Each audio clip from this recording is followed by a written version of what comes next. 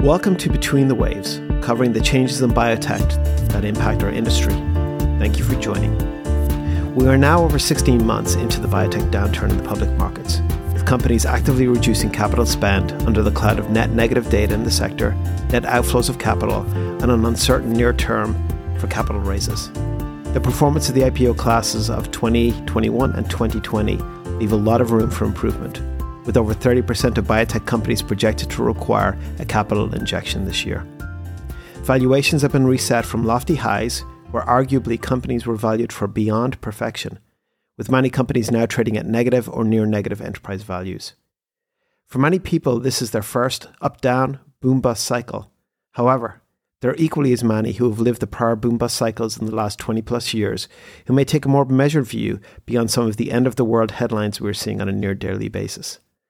Today I'm talking to Richard Ross, a technical analyst at Evercore, who tracks and analyzes the overall macro dynamics in the market that have direct impact on our sector. Please join me for a Between the Waves conversation with Richard Ross.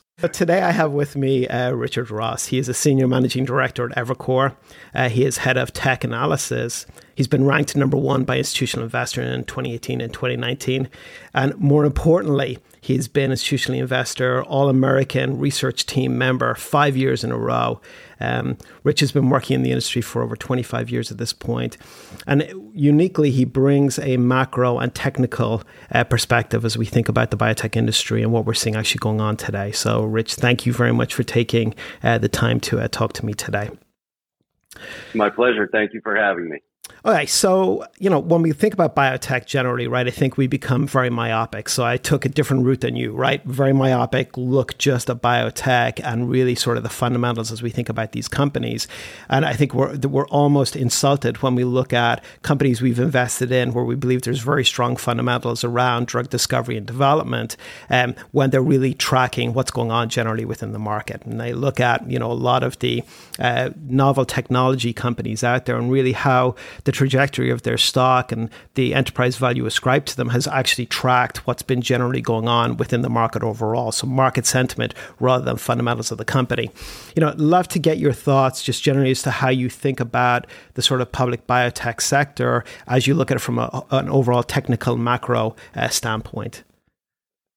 Yeah, it's really interesting, Nesson, when I think about biotech and healthcare more broadly. I view it the same way that we do it as a firm here at Evercore, which is we take a top-down approach on my team, on the macro team, and we apply those bigger top-down economic themes from the bottom up, and we apply them. And I think what you see in healthcare, and again, more specifically to the biotech subsector, is that the group is largely a byproduct of these same macro woes that are weighing on risk appetite more broadly, many of which are a byproduct, of course, of the tragic pandemic, which is to suggest that this surge in inflation, the surge in interest rates and commodities around the world, not just petroleum-based, not just crude oil and gasoline, but of course on the food side of things, which has been exacerbated by the war in Ukraine.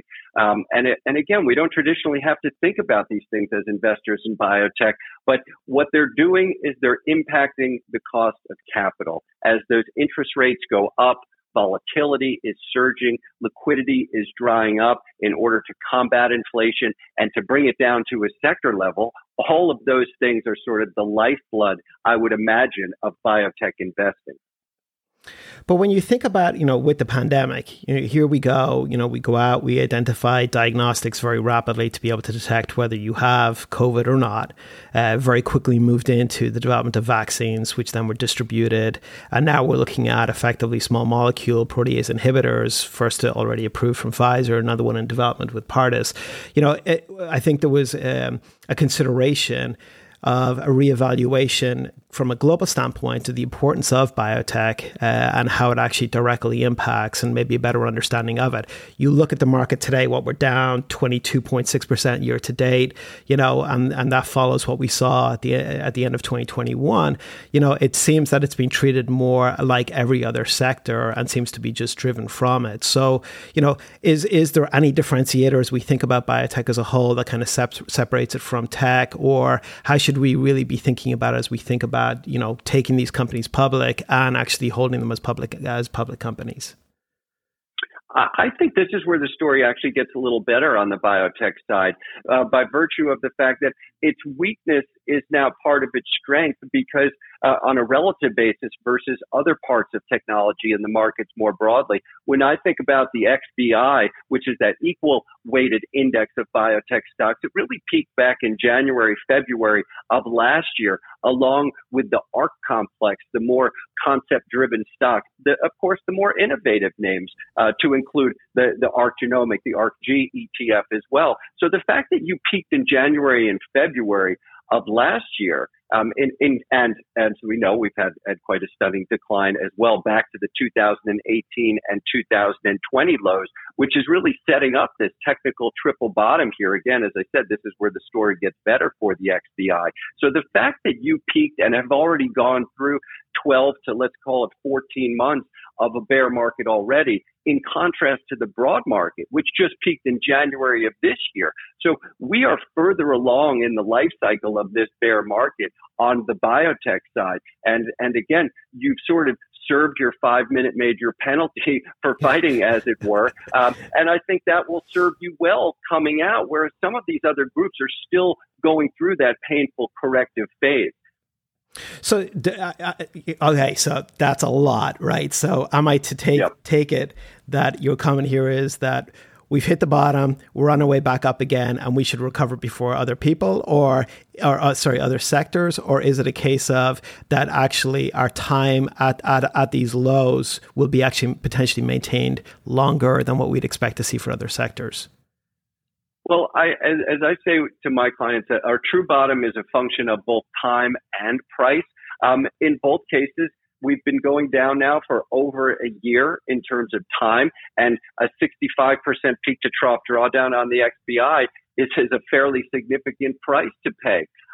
Now, that said, I do think that there is still an element of time in order to repair the technicals. I don't expect a V-shaped reversal or a V-bottom like we saw in the lows of the financial crisis in 2009. You're not going to get that stunning reversal of fortune. I think after a decline of this magnitude, you need to repair, not just sort of technically, but also psychologically, and also kind of from a corporate finance standpoint. Keep in mind, as you well know, we've had a great issuance over the past 12 months, sort of a very liquid public market environment. And when you bring that type of supply to market, the investing community has to digest that supply. But I think that's what we've been going through over the last 12 months. So my point is, I think the bottoming process has begun. Let's not expect miracles in terms of the speed of the recovery to the upside, but that's an important statement. The process of making that bottom has begun, and I do think that the next meaningful move from here is higher, not lower.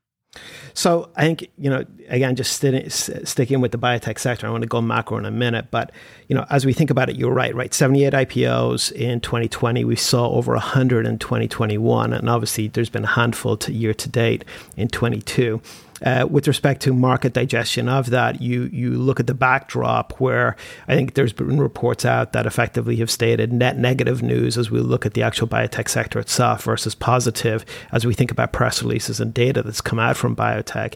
But also we're facing a situation where, 30% of biotech companies will need to lightly raise within the next 12 months. And you've got a significant number of these companies that are actually trading with negative EVs.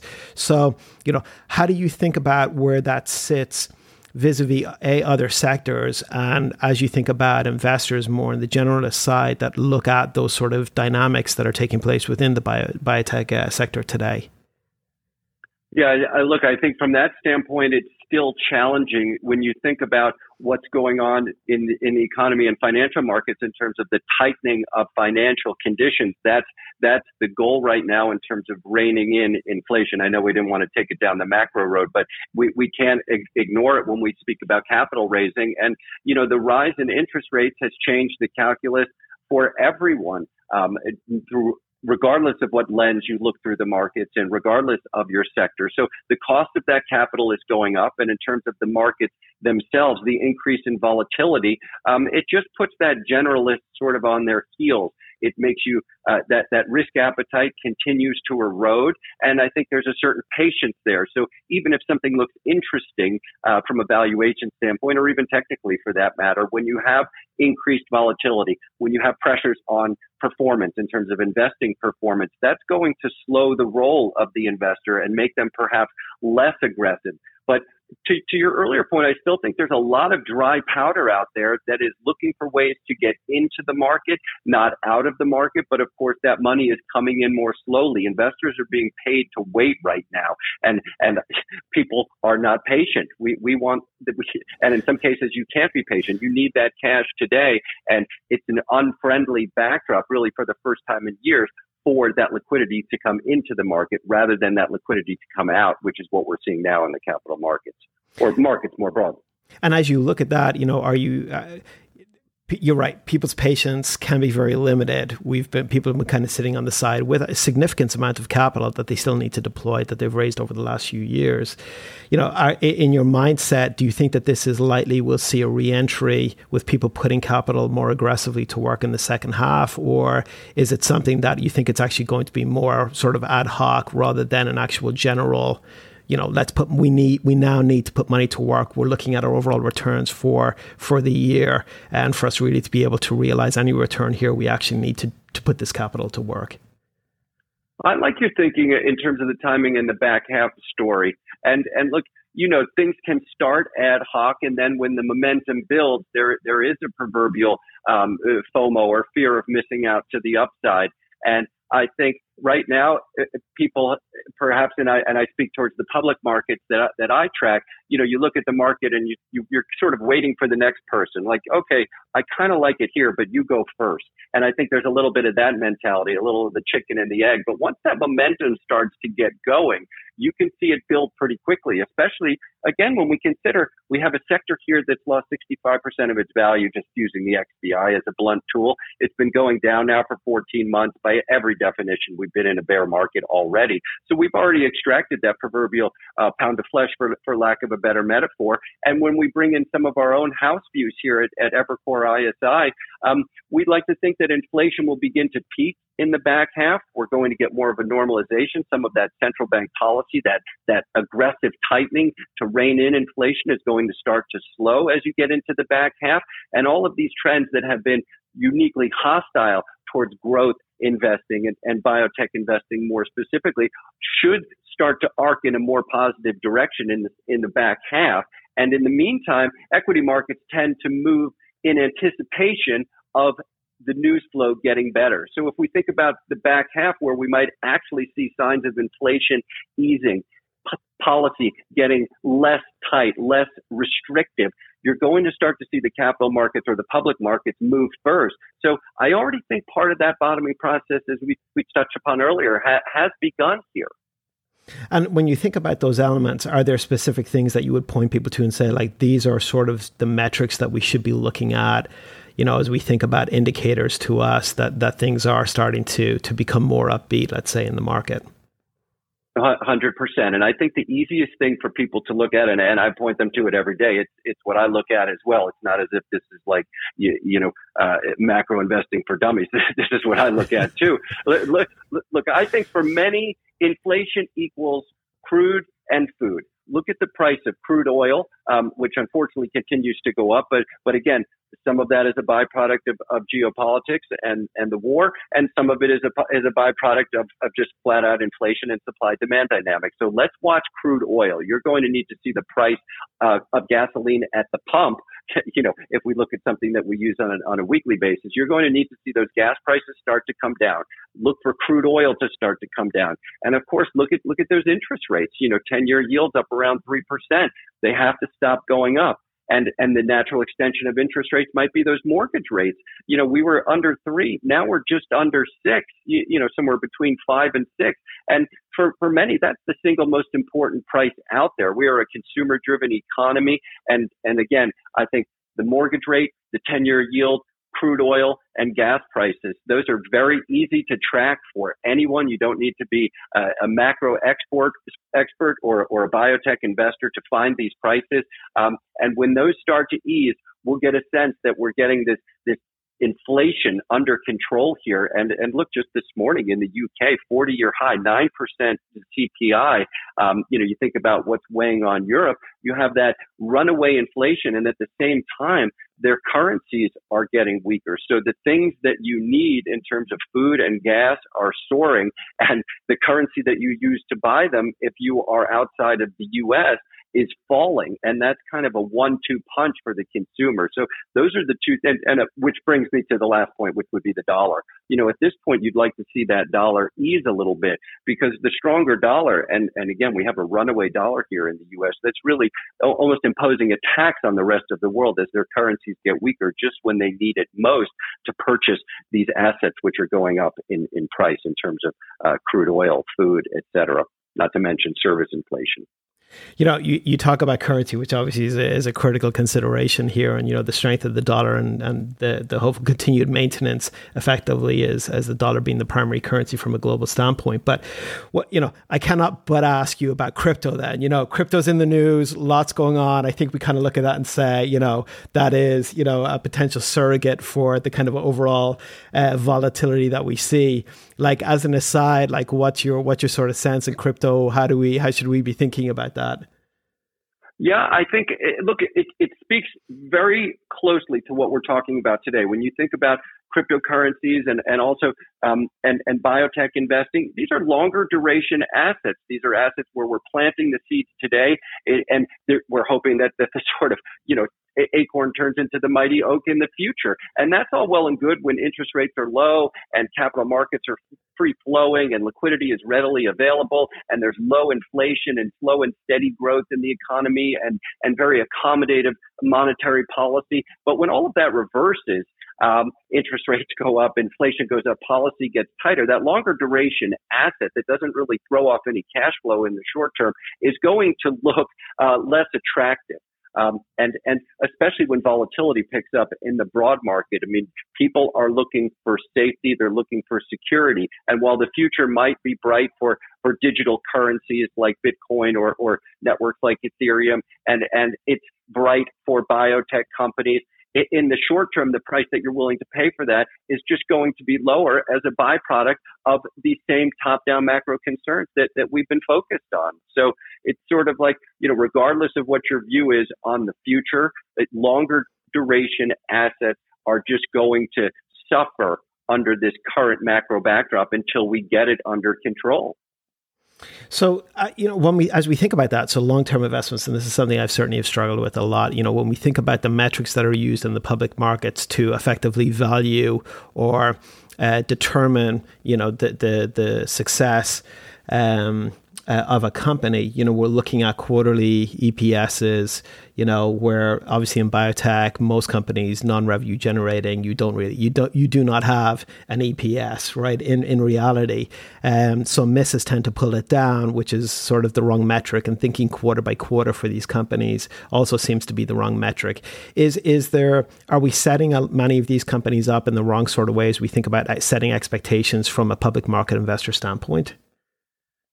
Yeah, and look, I think this is an age-old debate, I imagine, within your sector, and not just within your sector, but many across the markets, which is sort of that battle between the focus on short-term performance versus the long-term benefits. And I don't really have a clear-cut answer how we get away from that. I think in volatile times, the focus on short-term performance becomes even sharper and even heightened. And in a sense, especially this year when you're off to such a rough start, obviously not just in biotech, but in markets more broadly, I think all investors are on the defensive to a degree. And so I guess my sum point would be, it's not fair. It's probably not the best way to do it, but it's the way that we've done it for years, and it's probably unlikely to change in the short term or medium term for that matter.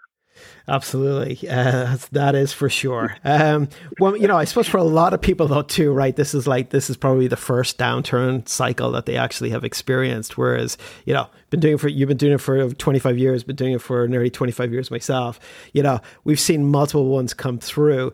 It seems every time there's an uptick, when the market's actually doing well, companies are actually getting really well capitalized and cost of capital is cheap. The bankers invariably say, well, this time it's different, right? It's different because of these reasons. And right. We're almost holding our breath after probably, 18 months, waiting for the downturn to actually hit. What can we learn, if anything, from the prior ones? Were they different versus what we're seeing today? Is there anything we can learn from them? Or is it really these are sort of unique events in their own right that have different sort of fingerprints associated with them? I think there are both similarities and differences. I think there are instances where things are actually different this time. And I say that from the macro standpoint. When we considered the 14 years post the financial crisis, which commenced in '08 and bottomed in March of 2009, it's really been a phenomenal run of success in risk assets more broadly, in particular on the growth and technology side of the tape. And think about what has driven that. I'll take a step back and say I was surprised myself. I looked at some of the year-to-date performance of the NDX, the NASDAQ benchmark on the technology and growth side. It's been higher 12 of 13 years since the financial crisis. And in the 1 year that it deigned to lose money, it was down 1%. I didn't even realize that run of success. And bear in mind, the S&P is largely a technology and growth dominated index. So it has benefited commensurately. So my point being, think about the macro forces that have driven that run of wealth creation and alpha generation, the absence of inflation, the absence of any interest rate or yield, low commodity prices, and very, very accommodative monetary policy. So when people say it's never different, or they joke about the fact that it is different this time, in reality, it is very different from a top-down standpoint. It is a completely different macro backdrop than what we have seen since the financial crisis. Now, admittedly, some of the differences on the macro backdrop from the top down may be viewed as just sort of a temporary shift, as a byproduct of this once in a lifetime pandemic, and then exacerbated by the war, of course. So these trends can reverse. However, we are in the midst of it right now. We're in the thick of it, and it's going to take some time to work our way out of it. But I think as investors, whether we trade stocks in the public market or we invest in companies in the private market, I think we all have to accept that the calculus of our industry has changed by virtue of these tectonic shifts across asset classes, vis-a-vis interest rates, commodities, currencies, inflation, and of course, central bank policy as a byproduct of the aforementioned. Well, it's interesting that you mentioned the private markets, right? The kind of flow through from public market valuations and overall expectations to private market tends to lag 6 to 12 months. So as we think about the sort of financing continuum for these companies. And I don't know if this is representative across all sectors, but certainly within biotech, the valuations on the public markets, where you see these sort of downturns that are consistent and heavy, takes a while to filter through to the private side. So, the suspicion that I certainly have is we'll continue to see people actually taking opportunities of low valuations, neg EVs in these companies to start to invest into them. The private side will probably see retrenchment for a period of time as people are waiting for the realization of, the step downs in valuations and capital conservation within the sector. So when you think about the money that's sitting there and when you think about where it will be placed, as the market sort of reopens, or you start to see the signals that you talked about earlier on, where would you tend to see that capital go initially, and where does kind of the biotech sector kind of sit on that sort of continuum? Yeah, it's interesting, when you talk about the dance, if you will, between public and private. The first thing I would say, again, and I'm no expert in private market investing, but most of our clients, when you think about big institutional investors, they have both publicly traded investments and private investments. And what happens when volatility picks up, people are selling in the public markets because they're deeper, more liquid, and perhaps not so willing to kind of mark down those private investments, which perhaps might not trade quite as freely, even though, of course, there are secondary markets for private investments as well. But again, when one side of your business is under pressure and the public market, sort of the public face of it, I think it's going to make you a little more reticent on the private side to commit that capital. You just sort of go into that defense mode more broadly. And now in terms of when that capital does get deployed, where does it go first? That's a great question. And you know, people often ask, like, what's the next, what's going to be the leadership group when we come out of this? And my answer is, like, let's stop going down first before we start talking about going back up. You know, Warren Buffett has his great rule of holes, which is when you find yourself in a hole, stop digging and climb out. You know, I think whether it's public or private, we're still digging right now, and that's part of the problem. My sense, though, if I could give a long answer to a short question, Nessim, would be we've had a very defensive tape right now. And you've seen that in the internals of healthcare, where the pharmaceutical companies, the DRG, the benchmark drug index of large cap pharma, is actually up 2% year to date in relation to the S&P, which is down 15%, the XBI down 36%, ARCG down 46%, and the IBB down 23%.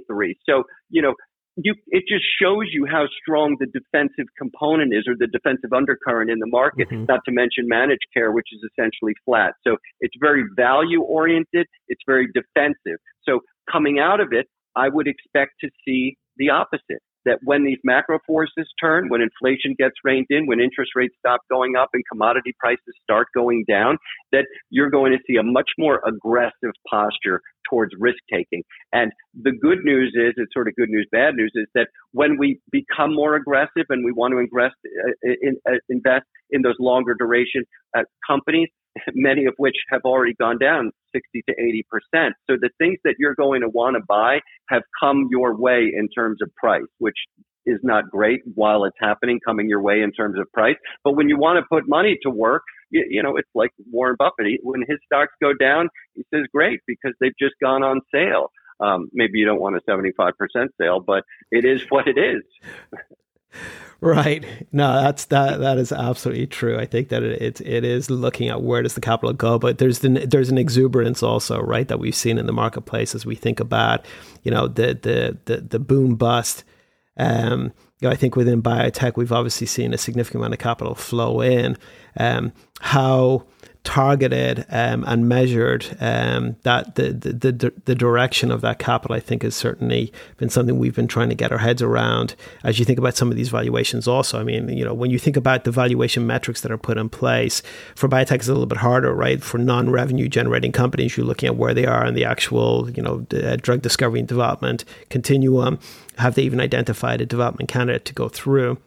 And it just felt, I think, for some of these companies on the enterprise value standpoint, that they were almost valued beyond perfection, right?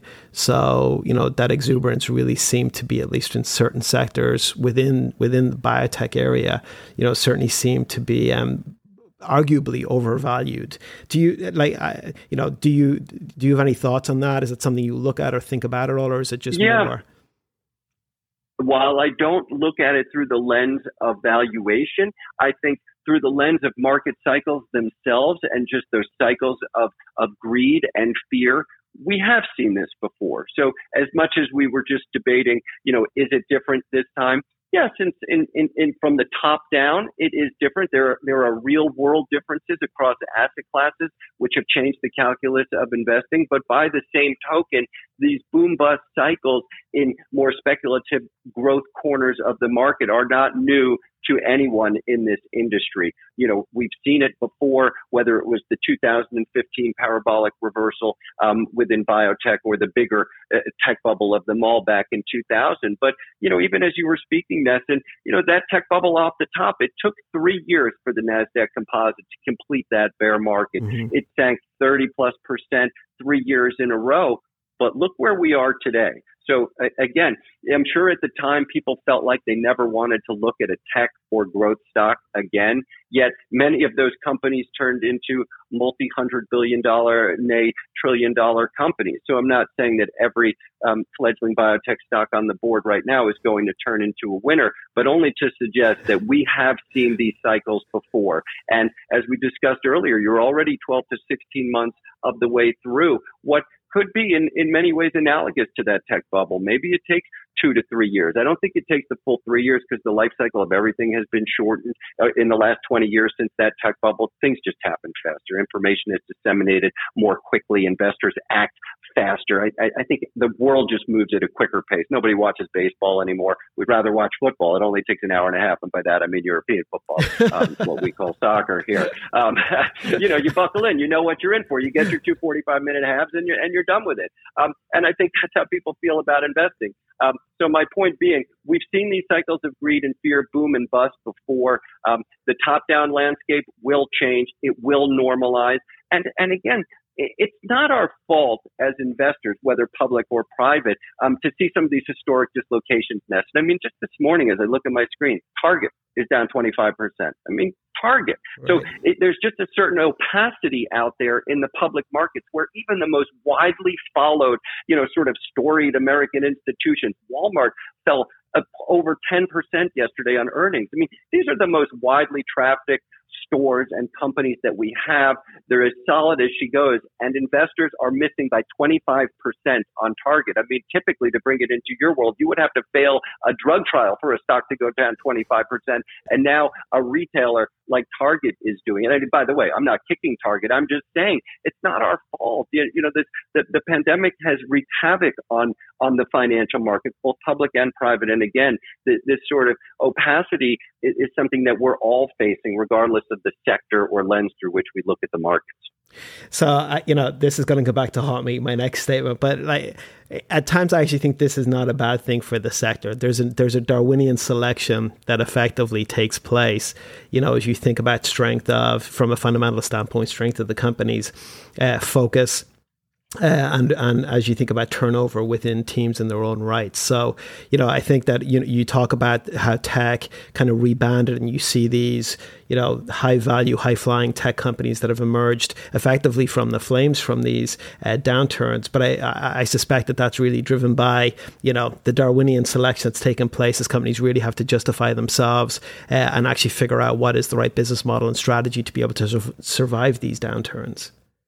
Oh, definitely. I couldn't agree more. Now, to your point, it's funny. In technical parlance, sometimes we'll say, oh, it's a healthy correction, and clients will write back, well, it doesn't feel healthy, and it gets to your point about sort of short term versus long term.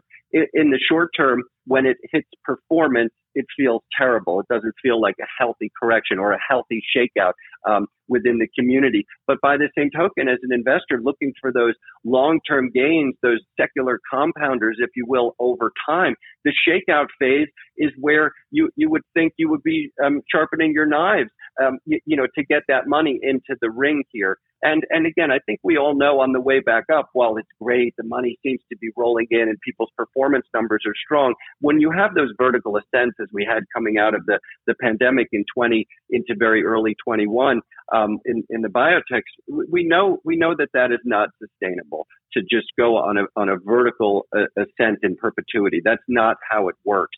And again, as much as the tech bubble was capital destroying, it really, that bust was ultimately sowing the seeds of the next great boom that we're still enjoying the fruits of today. So I think your point, while I get the spirit of it doesn't come across as uniquely positive, for investors, it is uniquely positive to have these shakeout phases, as painful as it might be for all of us in terms of the short-term performance.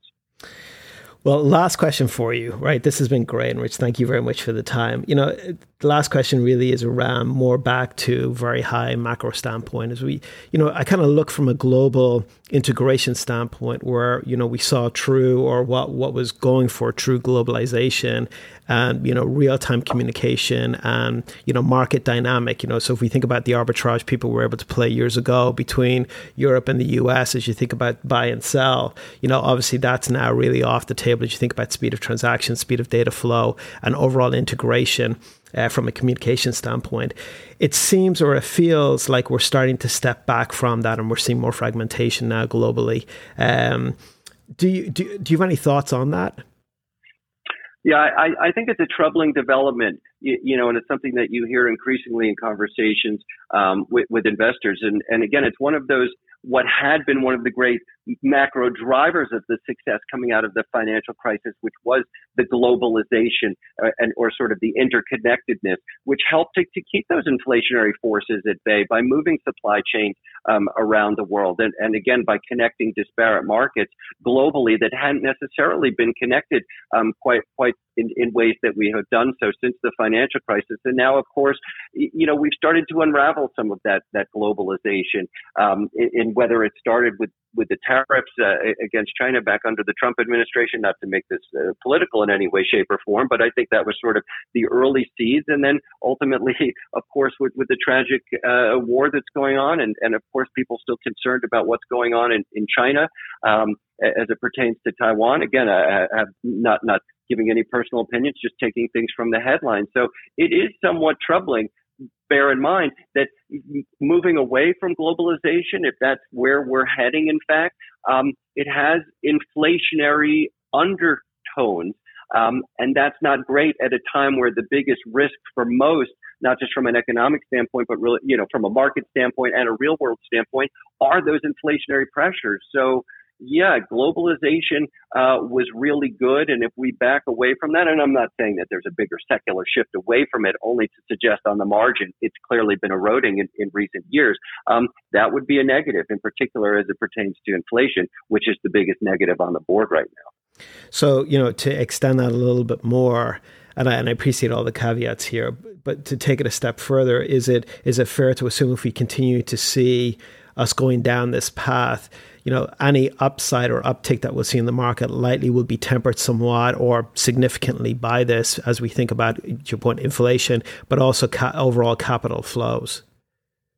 Yeah, I think that's fair. Not to sound so dour or to go out on a low note per se, but my market calls really across asset classes would be consistent with that thinking, that it would be overly optimistic to suggest that we just get right back on the horse and begin a new secular bull market in the absence of any real change across that macro backdrop. I mean, let's be fair. These are strong headwinds for the consumer in terms of higher mortgage rates, higher interest rates, higher food prices, higher fuel prices, and of course, as difficult as it seems in the States, it's even worse in Europe, and it's even worse around the world when we consider that their currencies are getting weaker when they need them to be getting stronger. So against that backdrop, doesn't mean that it's 2008, as I sort of wrote it in a note. It's not '08, but it still ain't great, kind of thing. So I don't think the chart suggests we're steaming towards a global financial crisis, but it would not surprise me if we settled into a period of sideways chop and volatility, broadly speaking, in the months to come. And again, I would only say that is sort of consistent with where we've come from. Consider that the S&P doubled off the lows in 2020. I mean, 100% move in a major index in under 24 months. I think it took 20 months into the January high. After a market like the U.S. doubles in under 2 years, you would expect a period of sideways consolidation to kind of digest some of those gains, not to mention when you have these historic tectonic shifts across asset classes. So I have a guarded approach on an index level going forward in terms of risk appetite. But again, I'm always open-minded and try to be fair and balanced here. And if we saw some positive change from the top down across asset classes, then you get more constructive on equities. But again, a true bottom in terms of the next bull market will be a function of both price and time. And while it feels like we've been in a bear market for 4 years, the S&P was at an all-time high less than 5 months ago. So in the life cycle of a bear market, 4.5 months down from an all-time high, 15% off the top of the S&P. This isn't exactly the crash of 1929 we're talking about. Knock on wood. Not that anyone's hoping for that. Well, thank you for putting that in perspective. Yeah, exactly. Well, biotech wasn't even really around then, so. Yes. Well, Richard, thank you so much for your time. This has been great. Really appreciate the insight that you provided and given the context of the sector from a more macro standpoint and how we think it fits for that. So really appreciate it. Fingers crossed to the next bull market rearing its head sooner rather than later. My pleasure. Thank you so much for having me, Nessim. Thanks a lot. It looks like we need to prepare ourselves for a longer cycle with uncertainty around when we can expect things to turn. Key appears to be inflation rate and deglobalization of the market. Unlike before, this time it may truly be different. However, this is shades of grey. On a macro level, this is part of the natural cycle of the capital markets, and this too will pass. Thank you for joining us.